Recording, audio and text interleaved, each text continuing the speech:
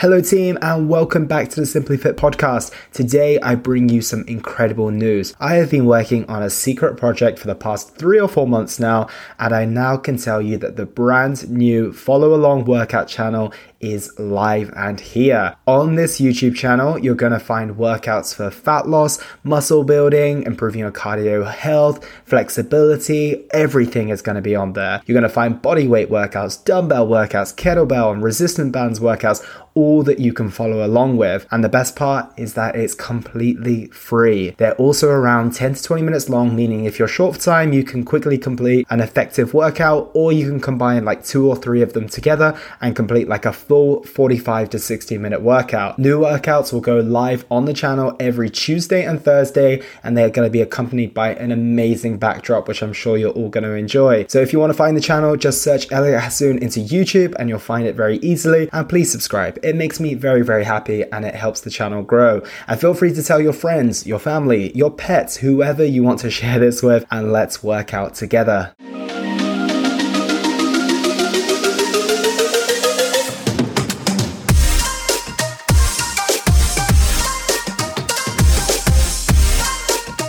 Hello team and welcome to episode 263 of the Simply Fit podcast. In today's episode, I have the pleasure of speaking with Didi Ferrari. Didi is a nutrition coach and the head of nutrition at March On. The beauty of this conversation and Didi's message full stop is that she isn't here to soften the edges or to complicate things when it comes to nutrition. She's only interested in simplifying things and delivering the truth to aid people on their journeys and find the nutritional approach that best suits them. It was truly a breath of fresh air.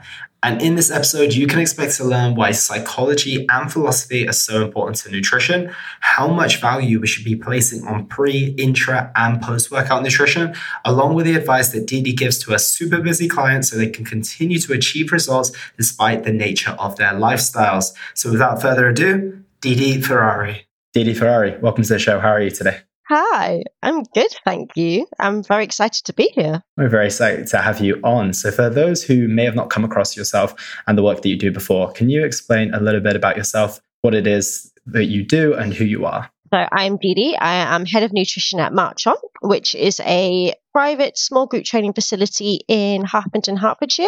We have a pretty strong online community of everybody doing our online training programs. And I myself head up the nutrition and the nutrition coaching aspect of the business. And we're just about to open a second site in Stratford, London, which is super exciting for us. Amazing. How's the preparation going for the new facility? I'm not involved in it, but I imagine stress levels on all sides and everyone dealing with it is slightly high. But I always love, how's it going? And there's so many hurdles to creating and building one. So yeah, I can't imagine.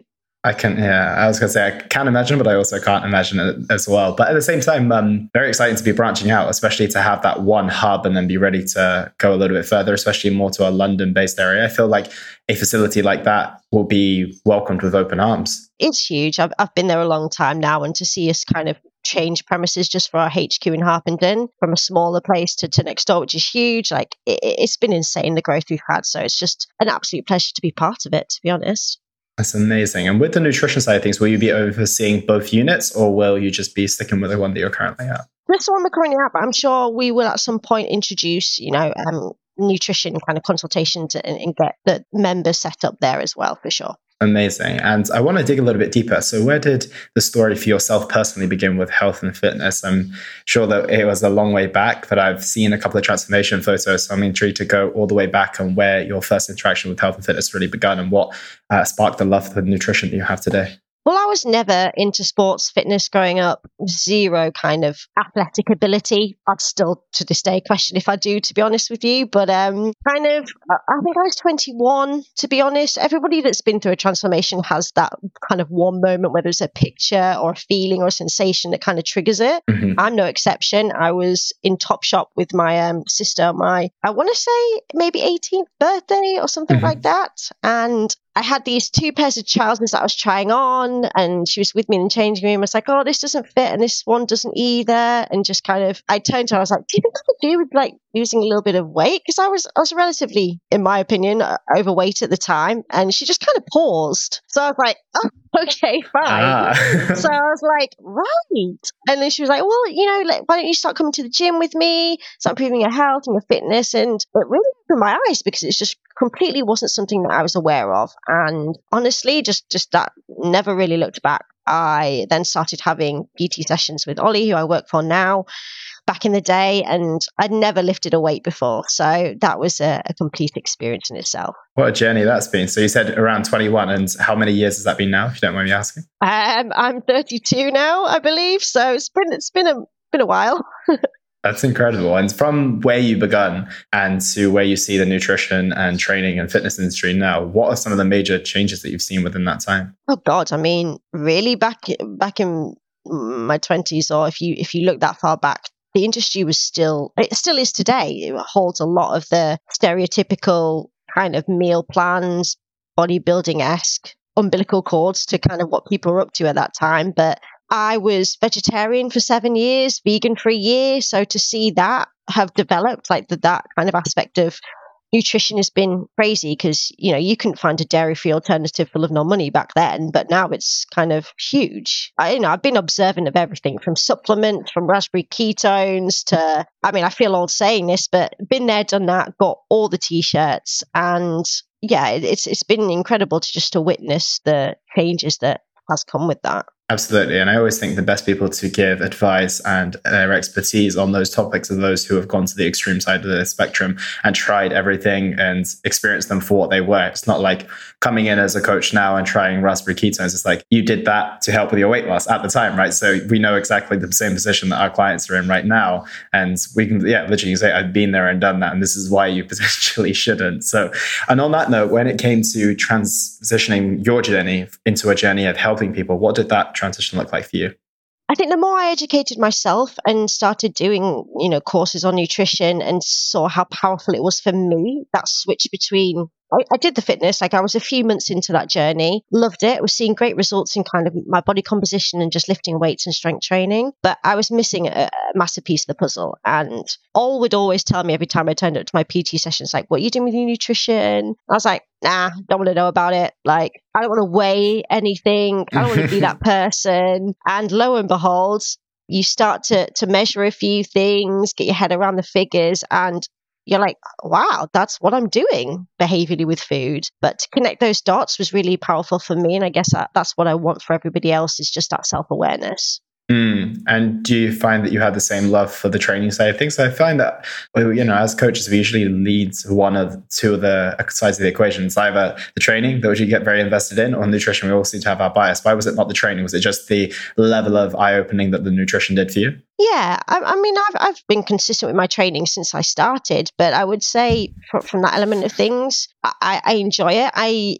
Being overweight as a kid, not having any kind of background in sports, it's still something I really do struggle with, to find that level of, you see how passionate people are about it. And if I take time off, I'd take time off. Like, maybe back in the day I would have stressed about it, but maybe it's because I'm older. I'm just like, I like to train. I like to train with other people. I love the gym and the environment, but I wouldn't say it's kind of that ingrained, because it just never was growing up. And I think that's a large part of it, to be honest. Yeah, it does make a huge difference. And on that note, with your nutrition today, what does it look like on a day-to-day basis? What does Didi eat on a week-to-week, day-to-day basis? Well, I'm a lot more intuitive with what I do now, from just a philosophy around food. Like I said, I've been there, done that, had a 1,000-day streak on my fitness pal. I am a walking macro calculator myself. I don't need the information at this point, because I am the person teaching it. So that doesn't mean that I have to still every now and then engage in some habits and behaviors that I want to see. Like at the minute, I'm going through a bit of a fat loss phase, and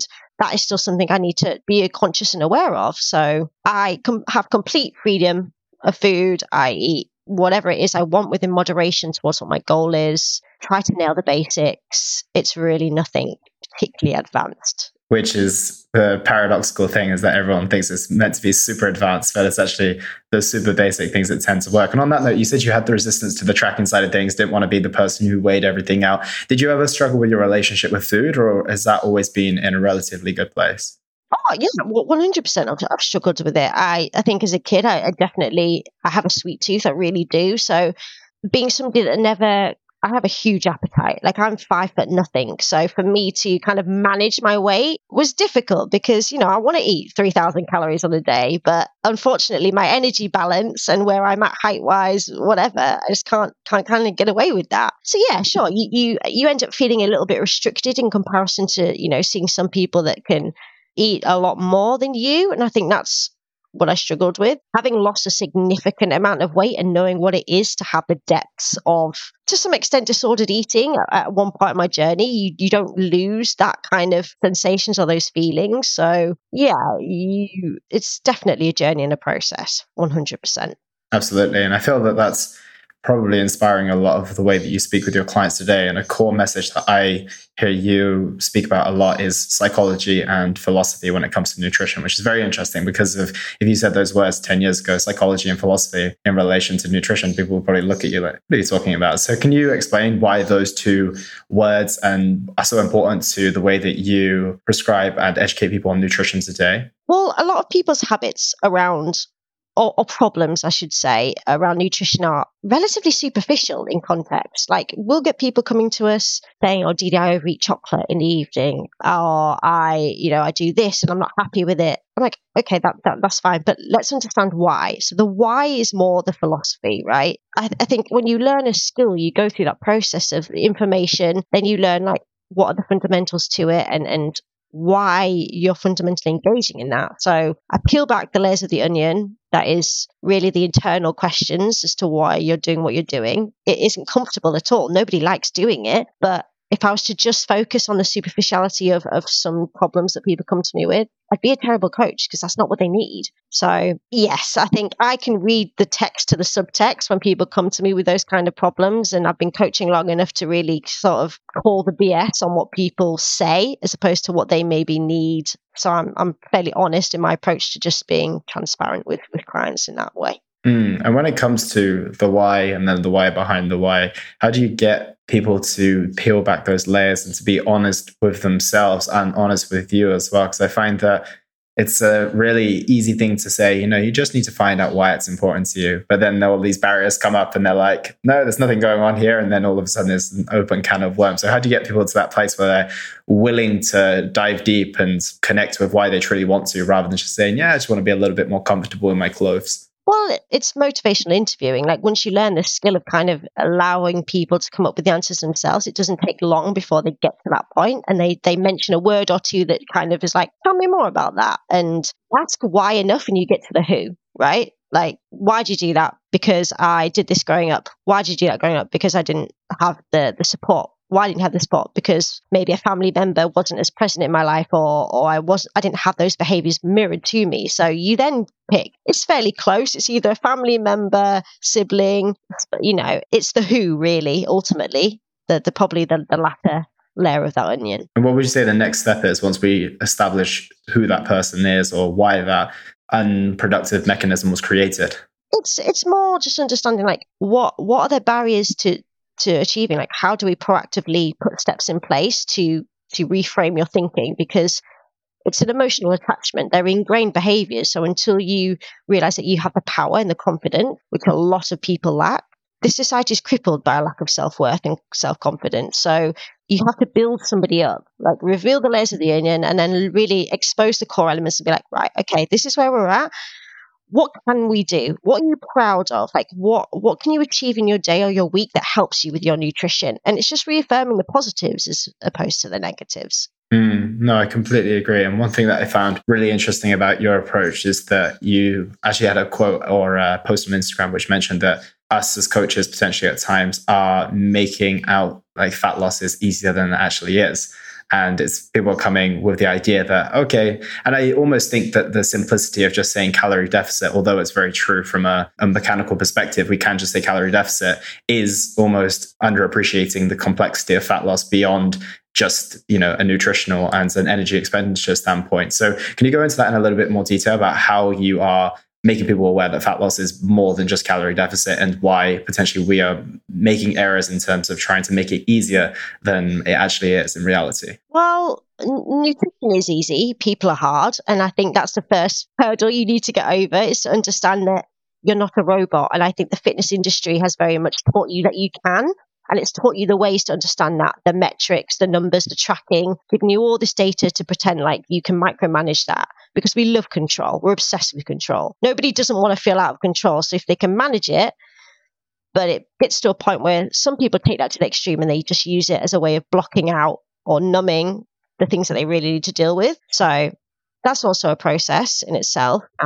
But behaviors, every behavior has a function. So you need to understand, what is that function, because it serves you somehow, positively or negatively. And once you kind of take that external approach, it's a lot less invasive, because you get that distance from your thoughts. So you're not blaming yourself. You're not in your own judgment. You can just be reflective and be like, this is what I do from an external, witness, whatever. These are the thoughts and the behaviors I'm employing. How do I change that? So you just get that level of out of your own head to some extent with it. And have you found that nutritional coaching is usually sufficient for the majority of people you work with? Or have you found that sometimes people need to unpack on a little bit of a deeper basis, and working with some type of psychologist or counselor or therapist has been advantageous alongside what you do? Or have you found that people are able to become quite empowered once they see the rationality of the behaviors that they're engaging in? Oh, 100%. We know our limitations and my scope of practice. I'm not a clinical psychologist as much as I would love to be,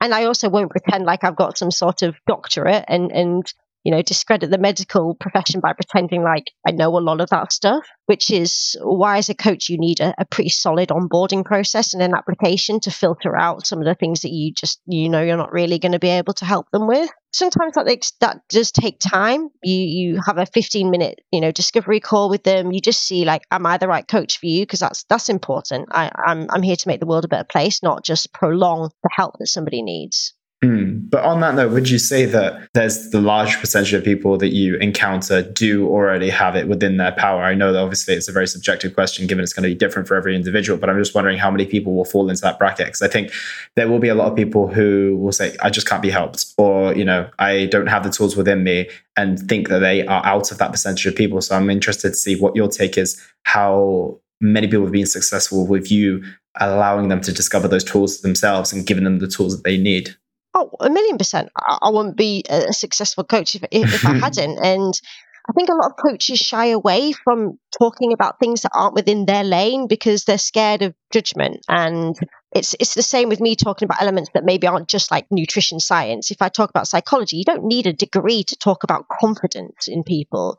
You don't need a degree to talk about macros if you're like a PT that doesn't do any nutrition content. So yes, there's an element of like stay in your lane, know your scope of practice, but also what you have to say is going to be valid. And a lot of people just want that connection, and you need to show that level of vulnerability with them, because that's important. Yeah, absolutely. And how much do you use your lived experience with your clients as well? Do people still find you quite relatable today? I know they probably will from your past, but do they still find your tools and techniques relatable based on your being, probably if they didn't know you from, or maybe if they've only known you for like 2 years or something like that, they'll be like, yeah, it's easy for you to say. Do you ever get resistance from that perspective? I mean, they don't know my past, and that's not something I present to people, to be honest with you. Like, you did that work, you scrolled back and saw that, but I don't post that on a regular basis because, quite frankly, it is irrelevant. That what I've done in my own journey is my own biases, and I don't bring that from a coaching perspective into it. Sure, I have a lot of empathy, compassion, and first line experience of what a lot of people go through, but I don't need to tell them that to show that, if that makes sense. So yeah, most of my clients don't know my journey. They don't know that I lost half my body weight. They don't know that I then gained 10 kilos. They don't know that I didn't track a long time ago and that I haven't been in the fitness industry all this time. So at the end of the day, I was a veterinary nurse like 6 years ago. I've had a complete career change. So yeah, who knows? From animals to people. Exactly. So inevitably you probably get, the journey started with a lot of your clients, and they start to see some of their patterns. They start engaging with the process of nutrition and obviously training as well. And of course, at some point they will experience a setback or two. Have you found any real surefire ways of helping people handle those setbacks? Because I feel like that's getting started is not necessarily easy, but it almost seems a lot easier than getting going. I think that people can start a nutritional approach 20 times, but getting back on track 20 times is probably much harder. So do you have any techniques that you found over the years that work for those who find themselves, quote unquote, falling off the wagon? Well, my coaching is relatively intense, and as is Sammy's, our other nutrition coach, we're not superficial people. We want to know the deeper aspects of things, and people don't pay us for information, to be honest with you, Elliot. Like, they pay us for the accountability. You have to show up on your screen every week talking to us. You don't escape that. So that's a large part in why it does help, because you've got a length of time in which they have to be accountable to that. So sure, there's only so much information that we can give, and we're only part of somebody's week for 30 minutes in their week. So we can't kid ourselves that we're in the back of their minds 24/7. So doing check-in forms, keeping that, that communication line open is a huge part of a coaching process and why you will be successful. Do you think accountability is the main key, or would you say there's any other things in that scope that have been like kind of the keys to your success with the clients you've worked with? A bit of both. I think the level of, finesse, but speed at which you want to call somebody out on their bullshit, to be honest with you, and it gets to their core quite quickly, and you don't really forget that level of journey with somebody. Mm-hmm.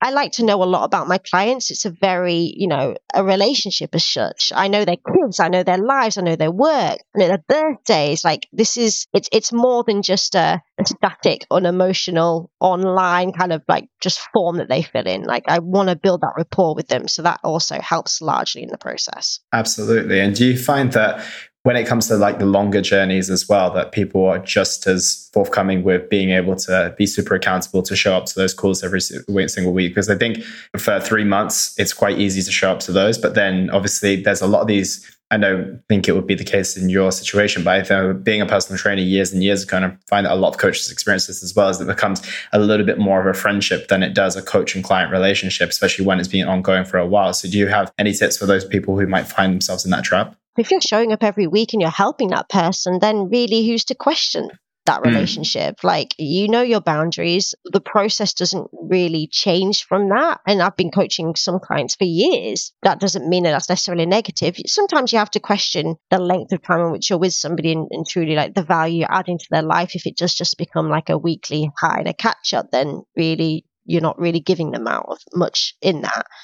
So there's pros and cons to both, but longevity wise, we do ask for a 3-month minimum contact time when people sign up, because we just felt like anything shorter than that just really isn't as a process and the problems people come to us with long enough to kind of help sort them out. Yeah, no, I completely agree. I do the same with mine. Is that I can't see anyone achieving their result and also maintaining it within anything less than 3 months, right? I almost think that, the line that I would go down is opening up the scope for 6 months, because I think that depending on the person, obviously it makes a difference. But when it comes to that long-term maintenance, and have you found that switch? I definitely have across the past years in terms of a big foundational switch I've seen is a lot of people are now not just coming to get in shape for the holiday, but they're actually thinking about the holiday, but also how do I maintain the results after the holiday? Is that a switch you've seen in your work as well?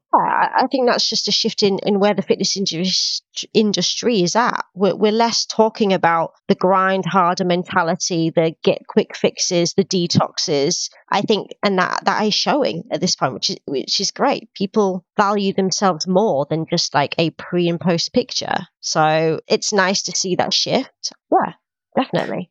And on that note, you've mentioned quite a lot that you've not engaged within the transformation pictures and some of the typical things that might make you, quote unquote, a little bit more popular or a little bit more Instagrammable. How have you stayed the course in terms of essentially staying true to what you believe versus getting the temptations of being just like every other coach who is posting X, Y, and Z? I see the smirk coming on your face. I'm looking forward to this answer. It's hard. I'm not going to lie to you. It really is. I surround myself with influencers and people in the evidence-based industry that don't need to use their own bodies to sell that as such. Don't get me wrong, we are about aesthetics. We are about goals.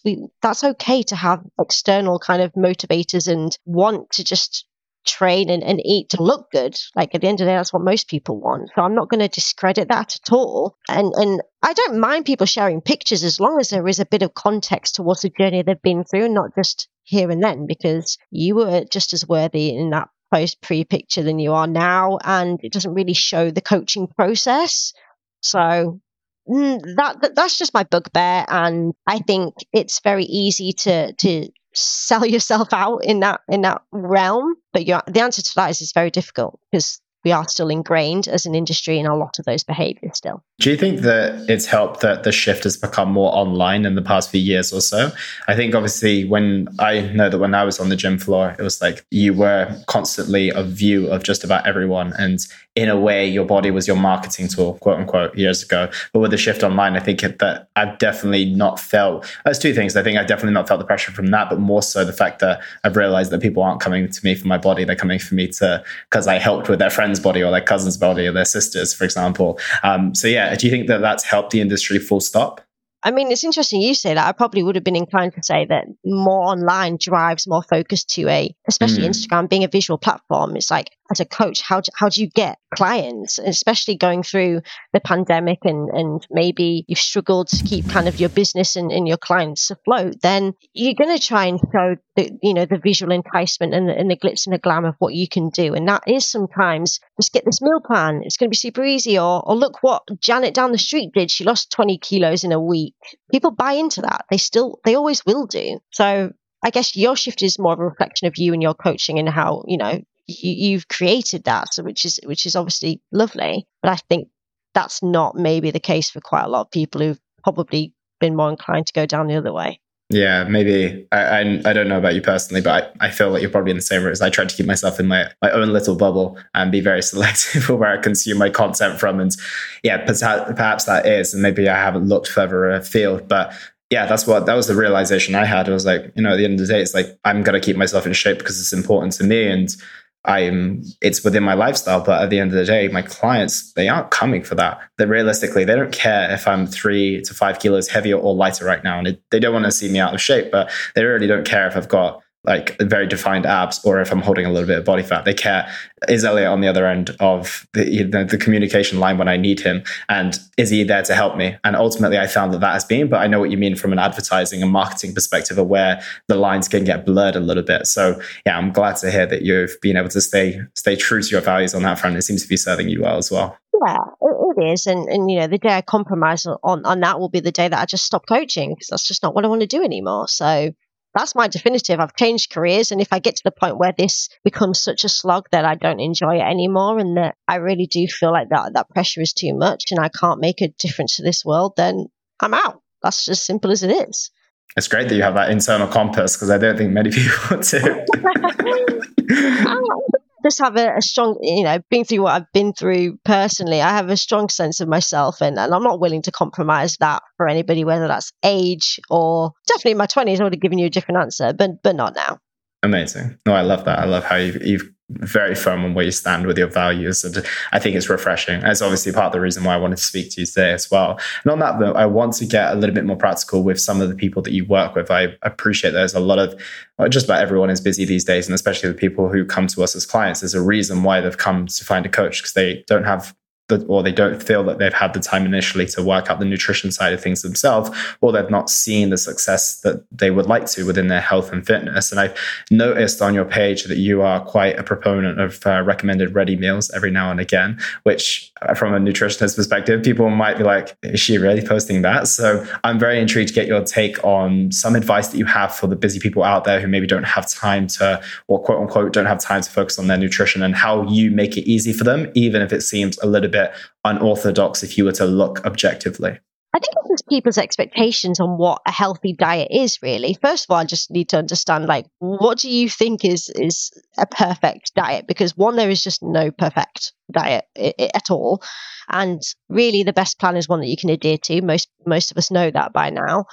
So to set unrealistic goals of, prepping your food every day. We're busy people with busy lives. We're not robots. So you may as well make life easy for yourself and try and find a level of convenience that matches what you can do. Granted, there has to be some give and take. For me personally, that's why I don't really kind of do full days of eating.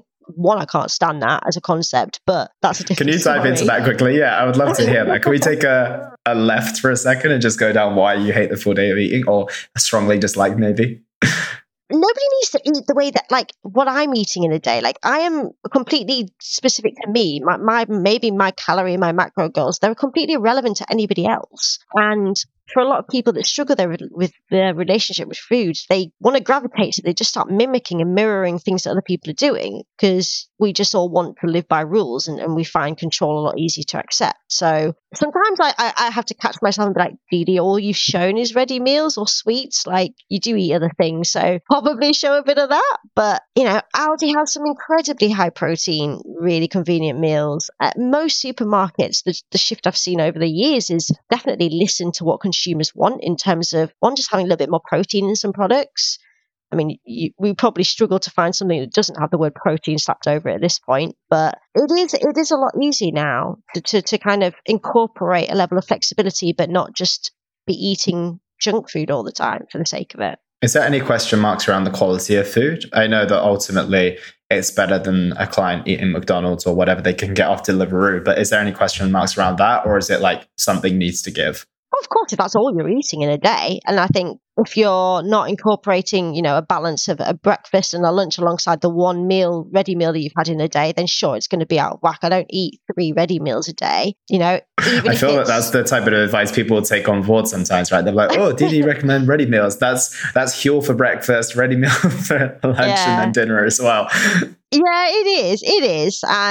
But it's kind of like, what can you actually realistically achieve? Can you prep some overnight oats? Can you get some yogurt with some protein in for your breakfast? Do you really enjoy like something from M&S at lunch? Okay, well, maybe let's see where we can just move the dial and get your behaviors a little bit better and more whole food approached. And sure, if you need to grab a convenience meal from the freezer that is calorie controlled and portion controlled, then fine, that still fits our goal. But everybody is different, and that's kind of where the advice working one-to-one bespokely with people helps, because you just get to understand what the give and take is there. Sure. And you mentioned that you were vegetarian for some years and vegan for a year as well. Do you find those options are still quite openly available for vegetarians or vegans, or are they still lacking a little bit in that department? Oh God, it's so much better now. I mean, it's interesting. I've gone the other way as opposed to vice versa, and not gone more down vegan vegetarianism. But I think it was just not a stupid rule at all. I felt like that was in line with my values at the time, and to be honest, it wasn't, because I think it was just a form of restriction. And when a lot of people come to me with labelings on their diets where they are vegetarian or vegan, or they've excluded things, I always question that, to the extent of like, you've got to convince me that this is truly for ethical and moral reasons. Otherwise, this is just another restrictive element to your diet. And I just really do like meat and fish. So it was silly to kind of abstain from that for so long. But when you are such a resilient person and you just stick to something, you don't question it. But it helped me in my relationship with food a lot. So I think that's just a shift I personally saw. Yeah. Can you go into a little bit more depth? Just because I know there'll be a lot of people out there who have maybe watched the Game Changers documentary or another Netflix documentary, and you'd be like, oh, it's time to go vegan, or it's time to go all in with being vegetarian, which might not be the most super productive thing for their health. I was having a conversation with Emma Story Gordon. We were talking about how maybe just being more conscious with your meat intake, where you're getting it from, and being essentially just more conscious versus going to the opposite end of the spectrum. And if it's from an environmental perspective, you could be doing more damage by eating all of these, chemically created vegan products. So I'm keen to hear about what your transition looked like and how potentially you could help people through that journey if they think, actually, maybe it might be worth my while to introduce a little bit of fish and meat. Well, believe everybody's diet should be plant-centric. We all should be. We should all be focusing on nutrition around whole foods, 100%. And a large majority of that should be from plant-based foods. And then the incorporation of your protein choices or whatever should dictate what you're comfortable with. And I'm guilty of that too. I've watched every documentary there is when it comes to that. And you can't not watch Blackfish and Game Changers without going, even 10 years into coaching, I should go back to it. Because it's highly emotive, very biased, very they know what they're doing. Yeah, exactly. There's just largely a lot of evidence to be questioned there, and that's why people like Lane Norton and the evidence-based world, they do well to quickly kind of just assess really where the world is at with those things. But yes, you also have the fitness industry where it's now normalized to eat like 300 grams of protein in one meal and half a cow. So where's the balance in that? And yes, I think we should all be responsible. We all have a place on this planet, and we want to ensure that it's preserved for as long as possible. And that's, I love the environment, and I love animals. I spent a large part of my life dedicating to saving their lives. So it was definitely it was a tough decision. I was going to go on 7 years being vegetarian, but I really just restricted my choices. All I ended up eating was like egg whites, protein powder, and the classic, protein foods, because I was trying to hit a target. And I just found that personally difficult at the time, given what I had available back in, 10 or plus years ago. Whereas now I'd find it easier. And how much meat and fish do you consume on a week-to-week basis now? I usually have, either probably chicken or fish for two of my meals. Usually breakfast doesn't really contain anything. I'll usually have like yogurt or maybe put some protein powder into some oats. But yeah, it's probably something I could do a bit more of, but I think I'm still catching up on 7 years, to be honest, I do enjoy it, and eating out is an experience where I'll pick things. I'm not a great chef at all, so yeah, I stick to what I know and try not to be a dick about the planet at the same time.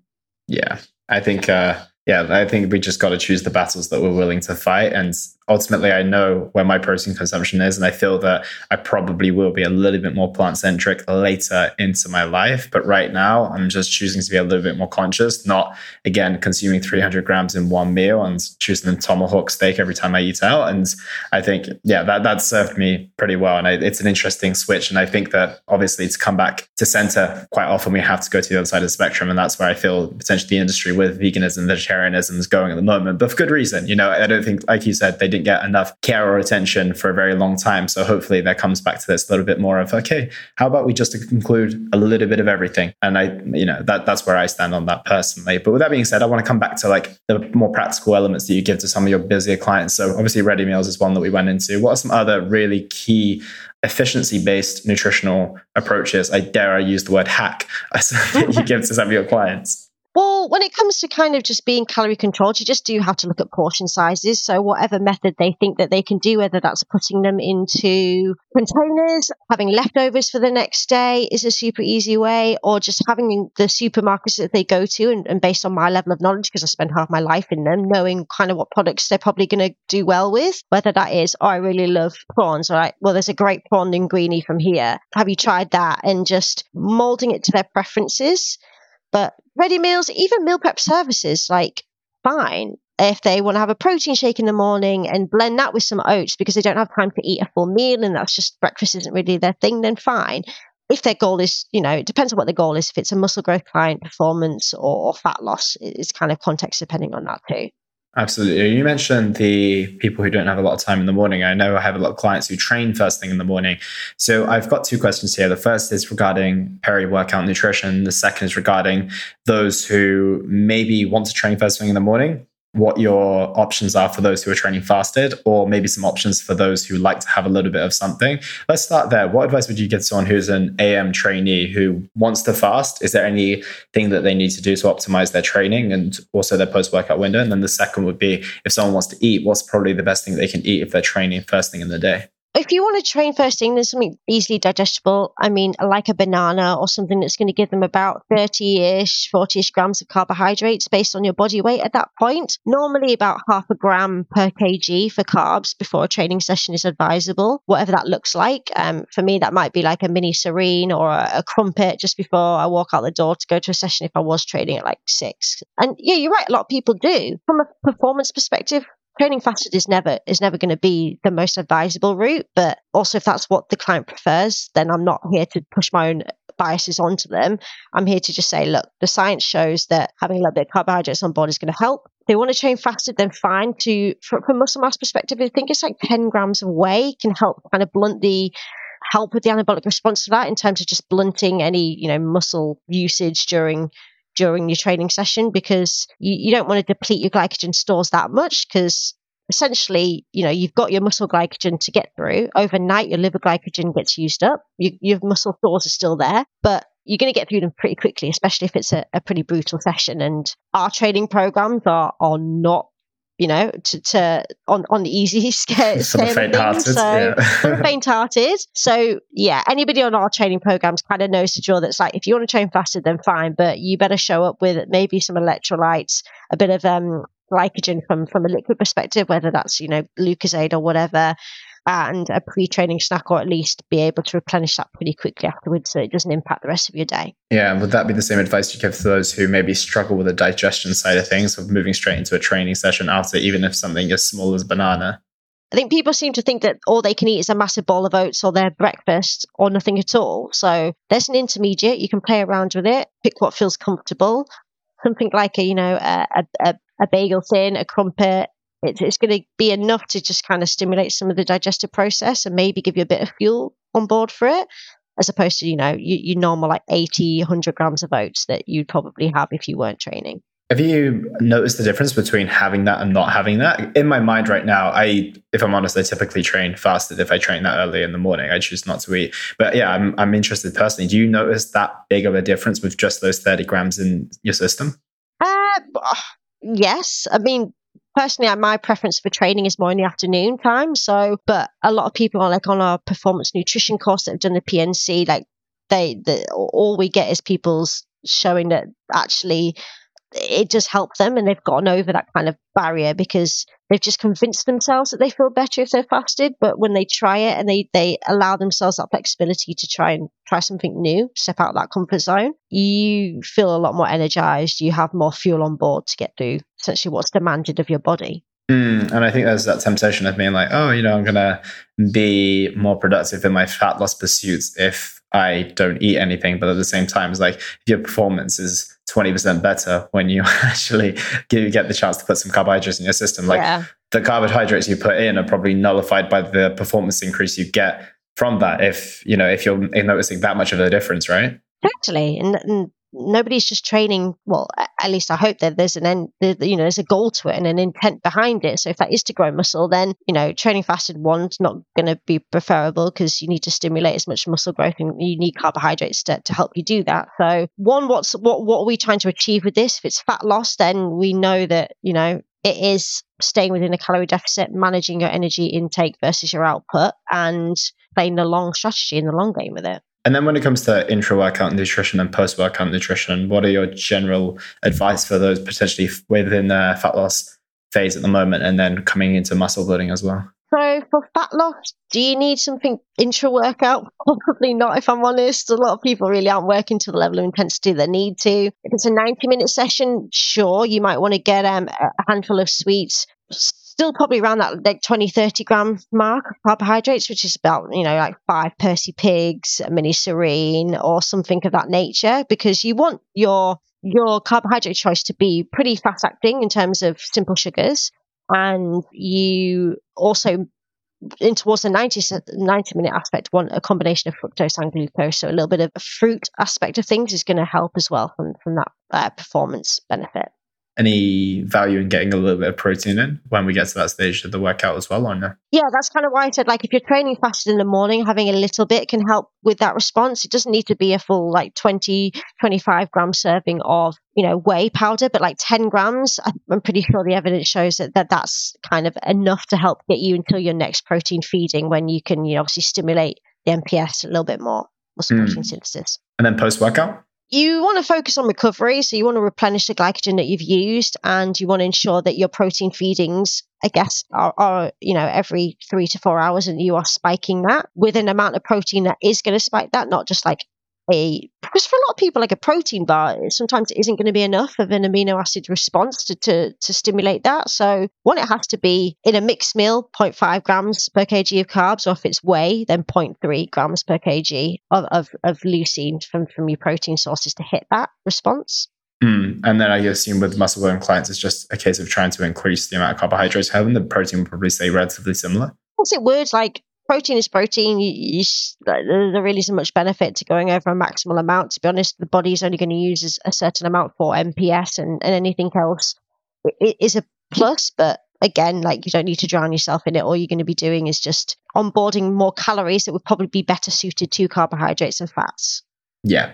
Absolutely. No, I couldn't agree more. And on the note of the busy individuals that we work with, quite often they're busy because they also have children as well. And I saw a post that you gave on kids' nutritional advice. And I know that you said, I don't have children, so this is why I usually hesitate to speak about that topic. But I think it was like 6 or 7 points that you put on the Instagram post that I thought were tremendous. I'm, again, not a parent either, but it's kind of the advice that I lean on quite a lot. So can you go through your advice for those? And again, speaking from a non-parent perspective, the advice that you give to your clients who want to get their children to start eating a little bit, in line with their new goals that they're having, or just grow up and be a healthy child that's not overweight or has an unhealthy relationship with food. I'd love to hear your take on that. Yeah, and when I'm dealing with people, the focus really is on you are the model here, and children mirror so many of our behaviors, even our language. That language around food is critical at that early development stage, and eating together is such an important part. The way that you advise them to listen to their hunger cues is super important, because I grew up having starving children in Africa. I had to clear my plate. And there's a lot of ingrained talk about, from older generations particularly, still now, whether we've got grandparents or, aunties and uncles that may still be from that clear your plate, people please, show respect out of consuming everything mentality that can lead 20, 30 years down the line with a coaching client coming to me with some of those still ingrained issues. Yeah, it's a challenging one. It's just like, as you mentioned earlier, with the bodybuilding philosophy staying true, standing the test of time, unfortunately, when it comes to nutrition and training advice. It's the same with those narratives that are continuing to play out. And I think, like you said, modeling it is probably the most important thing that you can do. I think the one thing that I like to enlighten my clients with is that, how long have you been on this journey for? They're like, I'm so frustrated that my kid won't be eating like this. And how long have you been eating like this? And 3 months. And it's going to probably take a little bit longer than that, right? Yeah, we're still dealing with habits and behaviors we've had for 20 plus years. So we have to have a level of compassion in. Sure, if you're at a point where you recognize things aren't great and you want to make a difference for your children's benefit as well as yours, then amazing. There's, don't delay that process, I guess, is my only advice on that front. And the conversation around nutrition, of course, I know a lot of children, parents, I would say, are concerned about giving them children like the relationship with food or these rules around food that they had. What advice would you give to the parents who want to have that conversation about nutrition and how to approach it in a informative but delicate manner to ensure that they don't kind of place those same labels that they grew up with? Get them involved in the cooking process. Like, nothing should ever be metric focused or, this is good and bad. Like, you really have to be specific on the adjectives you're using around food. And as adults around the food table, it can be so easy. Like, I'm not having this or that, especially as women. I find a lot when we come from a kind of a low fat or a low carb aspect, you get children literally saying, why isn't mummy having potatoes today? Or why are they eating differently? So you have to be super inclusive of them, explain why things why behind your cooking? Like, why have you got a range of colors? Why do they need that particular vegetable? Why do they need protein in their diets? But again, it depends on the age of the child in question, and kind of what level you can get them involved in the cooking. Just educating them from like the why behind things instead of just dictating like, this is what you're eating. Okay, well, child isn't going to really pick up on learning a lot from that as a behavior. No, that totally makes sense as well. And this has all been super, super informative. I got a couple of final questions. And one of my last ones is, with the work that you've done, you've probably worked with hundreds, if not thousands of people now. What is the impact that you want to leave on the health and fitness industry? I want people to feel at peace with food. And I want people to accept that it's okay to ask for help and to show that level of vulnerability. And I don't know, I guess I want my legacy just to be somebody that pushed for change within an industry which still has a lot of disordered habits, a lot of lack of self-compassion and a lack of self-confidence. I want people to feel like through the coaching that they got that from me and what I create in terms of content and what I talk about. That's a beautiful answer. And I feel like you're doing a very, very amazing job at it. And on that note, where can people find you online and where can they connect with you if they want to keep up with the work that you're doing? I mean, this is where I slightly regret my 10-plus-year-old Instagram handle, but it's Diddles for Rizzle, so DIDELSFERRIZLE. Sorry, yes. Or you can find me on the March On page every Tuesday. Myself or Sammy do the takeover for nutrition there. But if you follow March On and you follow me, chances are we're going to come into contact somehow. And yeah, marchonnutrition.co.uk is where you can find info on our services. Amazing. Yeah, it's like having one of those old cringy email addresses that you made when you're like 16 years old. I bet you have one. What was yours? Oh, what was mine? I think it was like something. I was into skateboarding and stuff like that back in the day. So it was probably like Cool Dude 18 or something like that. Nice. I like it. Everyone finds Elliot at Cool Dude 18 at. I was going to say, I hope it's not still active and people start sending their inquiries there. But anyway, Didi, it's been an absolute pleasure. Thank you so much for being here today and sharing your wisdom. Thank you very much for having me. It's a pleasure to chat to you. My pleasure was mine. Take care. We'll speak soon. And that was the Simply Fit podcast. I hope you gained a huge amount of value from today's episode. I feel inspired to improve your health and well-being. Be sure to search for Simply Fit in Apple Podcasts, Google Podcasts, and Spotify, or anywhere else you get your podcast from. And go ahead and subscribe so you don't miss any future episodes. Also, if you like the episode, please don't forget to give it a 5-star rating. I'd love to hear your feedback or any questions you have. So reach out to me on social media. You'll find me on Facebook and Instagram at Elliot Hassoun. Thank you so much for listening, and I look forward to talking with you all on the next one.